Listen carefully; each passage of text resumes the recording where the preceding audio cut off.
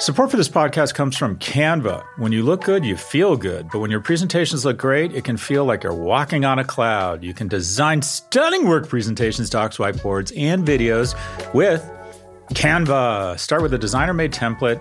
Use it as a springboard for your design. Add images, graphics, charts, and more from Canva's massive media library. Start designing today at canva.com. Designed for work. Hi, we're Visible. We're the wireless company with nothing to hide. Seriously. Hidden fees? We don't have them. Annual contracts? Not our thing. Great wireless on just one line? Now that's more like it. Get unlimited 5G data powered by Verizon for just $25 a month. Taxes and fees included. That's right, $25 a month, every month. Sorry, hidden fees. We're just not that into you. Sometimes the choice is just Visible. Switch today at Visible.com. Rate with service on the Visible plan. For additional terms and network management practices, see Visible.com.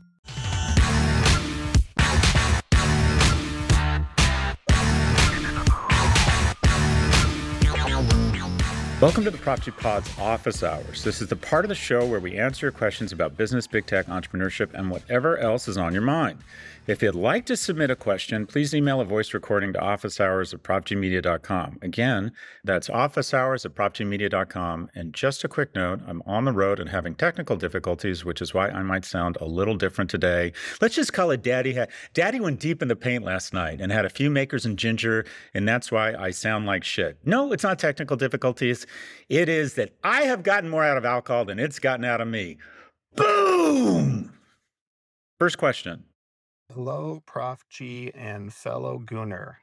This is Ben from Encinitas, California. My question for you is around the 2024 presidential election. That news cycle is in full swing, so I'm curious who you got. And if you don't know yet, I'd be curious to hear what your overall philosophy is on voting. What character traits do you look for in a candidate?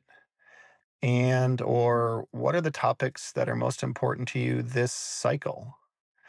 Thanks, Prof. G.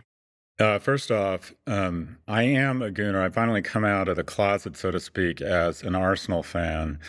One, the Emirates Stadium is closest to me, and I'm definitely a person or a man of convenience. Two, I love Bukayo Saka. Yes, I am a Gooner, so to speak. In terms of voting in the election, I think I've been pretty transparent about this.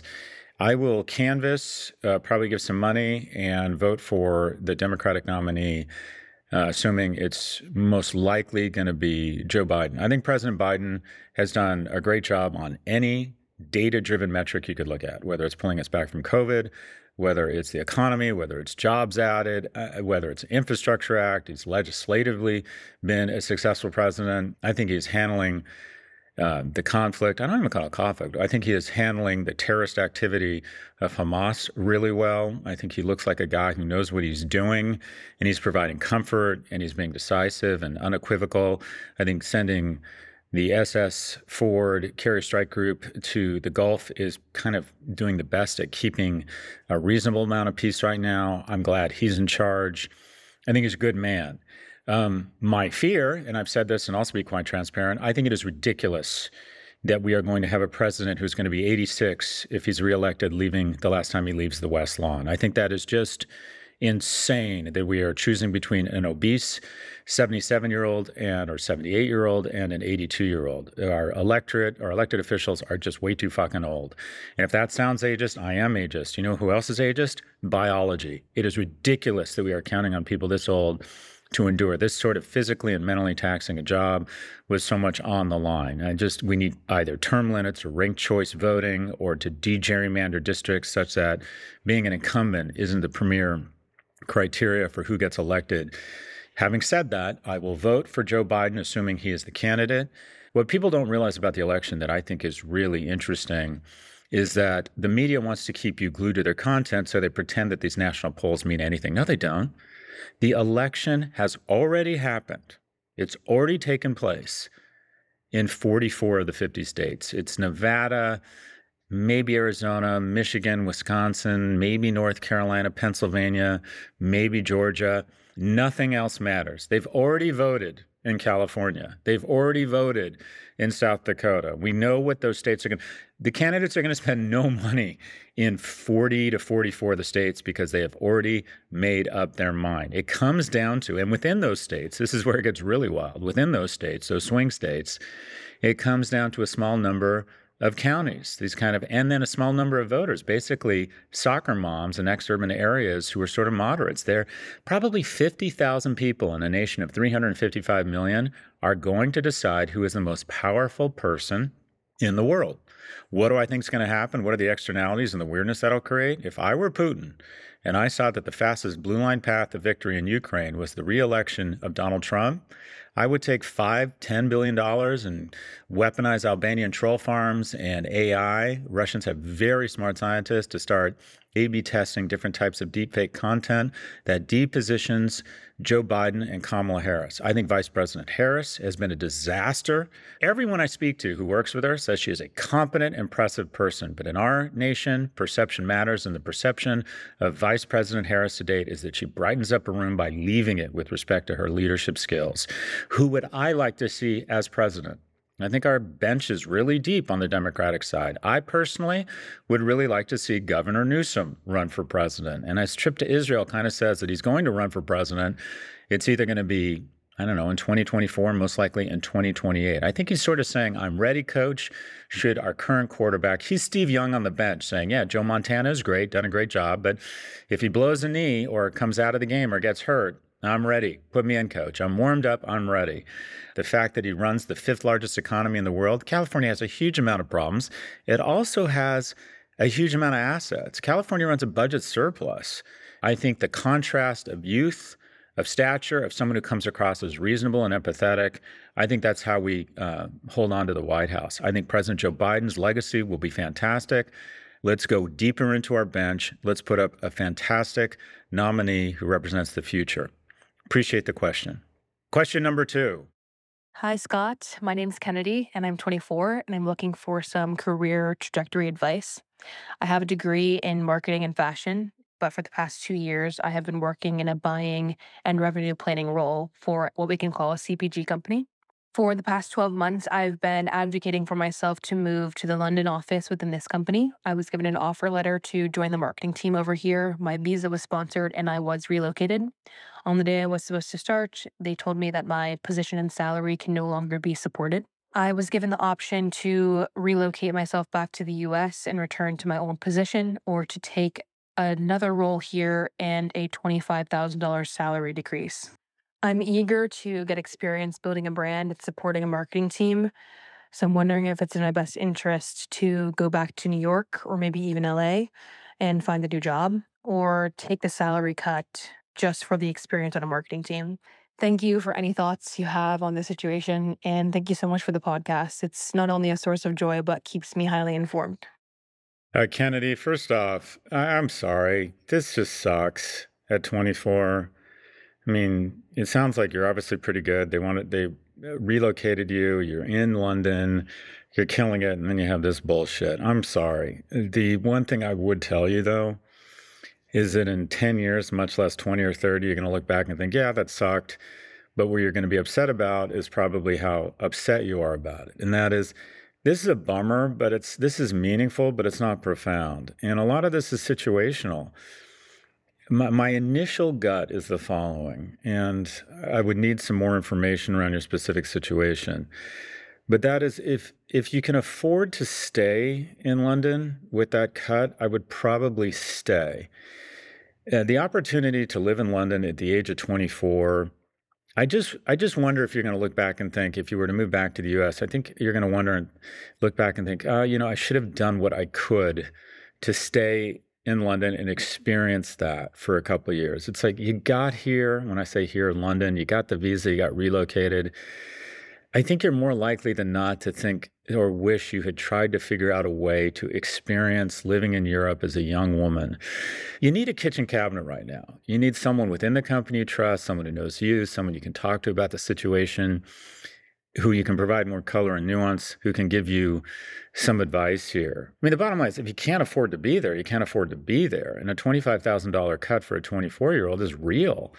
Also, I would potentially think about finding a role, or maybe doing a little bit of searching to see if there's an equivalent role in London at the salary you had with another firm. It sounds to me they like you, they want to keep you, but they've said we can't justify your role at the current cost. But the head fake of getting you over there and relocating you and then laying this shit on you, I don't know, that's pretty rough. Here's the bottom line. You're 24, you're obviously very talented, and you figured out a way to do what 99% of the world dreams of doing. And that is getting to London, getting a visa, being relocated. I'd hate to see you give that up. Best of luck to you. And again, don't be too hard on yourself. The fact that you got there means that you're an impressive young woman and you are doing something right. We have one quick break before our final question. Stay with us. When your work presentations and docs look good, you look good. You can design stunning work presentations, docs, whiteboards, and videos with Canva. You can start with a designer-made template, then use that as a springboard for your design. Add images, graphics, charts, and more from Canva's massive media library. Or get a huge head start with AI-powered Canva presentations and docs. Just describe what you want with a few words, and Canva will generate amazing slides and text in seconds. It's AI that anybody can use, no matter what department you work in or whatever work task you need to get done. Look, we all need to visually communicate at work. Canva makes it easy to get your point across while looking professional. And at the end of it all, that stunning Canva presentation is going to make you look good, wow any audience, and finish your work faster. Start designing today at canva.com. Design for work. Hi, we're Visible. We're the wireless company with nothing to hide. Seriously. Hidden fees? We don't have them. Annual contracts? Not our thing. Great wireless on just one line? Now that's more like it. Get unlimited 5G data powered by Verizon for just $25 a month. Taxes and fees included. That's right, $25 a month, every month. Sorry, hidden fees. We're just not that into you. Sometimes the choice is just Visible. Switch today at Visible.com. Rate with service on the Visible plan. For additional terms and network management practices, see Visible.com. Welcome back. Question number 3. Hey, Scott. My name is Ben, longtime listener and big fan of yours. Several months ago on Pivot, you mentioned you were considering a private investment in Puttshack. It was kind of an offhand comment, but I've found it super interesting. I'd like to dive a bit more into it. With that opportunity as an example, could you walk us through the private investment experience that you often have? How opportunities generally arise, what sort of due diligence you conduct, how you decide whether or not to invest, how much you typically invest, and then ultimately what your relationship is like with the company after you've invested in them.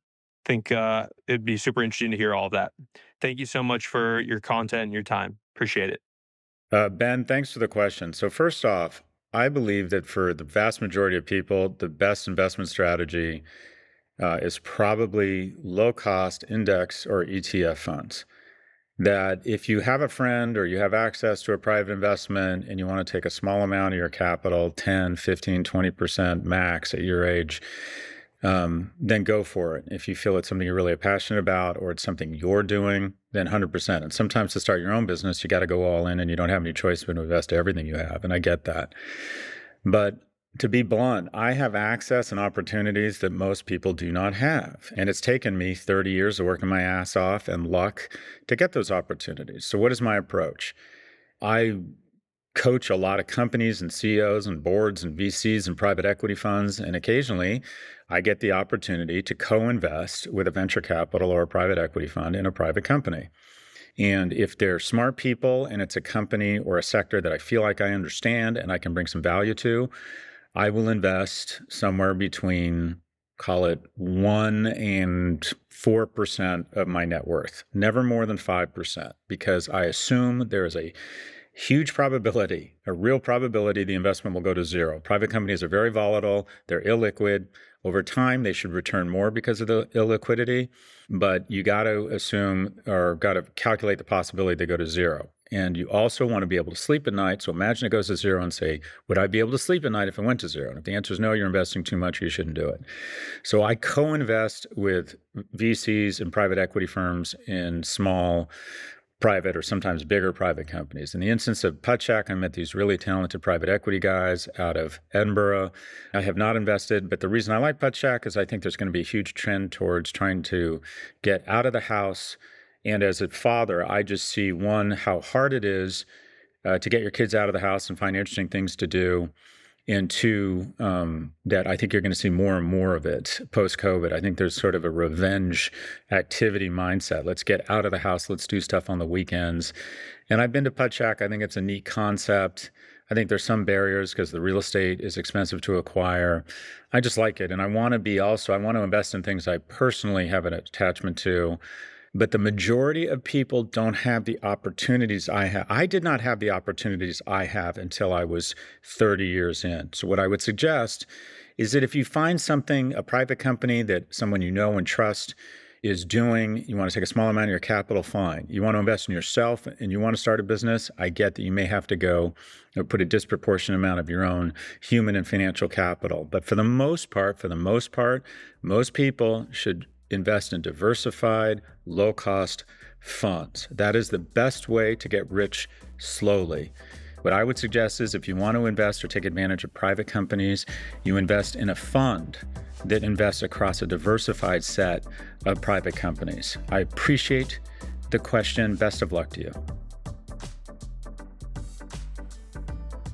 That's all for this episode. If you'd like to submit a question, please email a voice recording to officehours@propgmedia.com.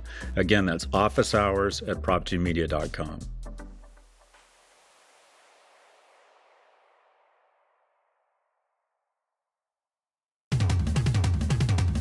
This episode was produced by Caroline Shagrin. Jennifer Sanchez is our associate producer, and Drew Burrows is our technical director. Thank you for listening to the Prop G Pod from the Vox Media Podcast Network. We will catch you on Saturday for No Mercy, No Malice, as read by George Hahn, and on Monday with our weekly market show. Thanks to Canva for their support. You're busy, there's no denying that, and we all wish for just a little more time in the day. So why not let Canva help you get your work done faster and more efficiently? You can get started with their AI-powered presentations. Just describe what you want with a few words, and Canva will generate amazing slides in seconds. It's AI that anybody can use, no matter what department you work in or whatever task you need to get done. Finish your deck faster. Start designing today at canva.com. Designed for work. Hi, we're Visible. We're the wireless company with nothing to hide. Seriously. Hidden fees? We don't have them. Annual contracts? Not our thing. Great wireless on just one line? Now that's more like it. Get unlimited 5G data powered by Verizon for just $25 a month. Taxes and fees included. That's right, $25 a month, every month. Sorry, hidden fees. We're just not that into you. Sometimes the choice is just Visible. Switch today at Visible.com. Rate with service on the Visible plan. For additional terms and network management practices, see Visible.com.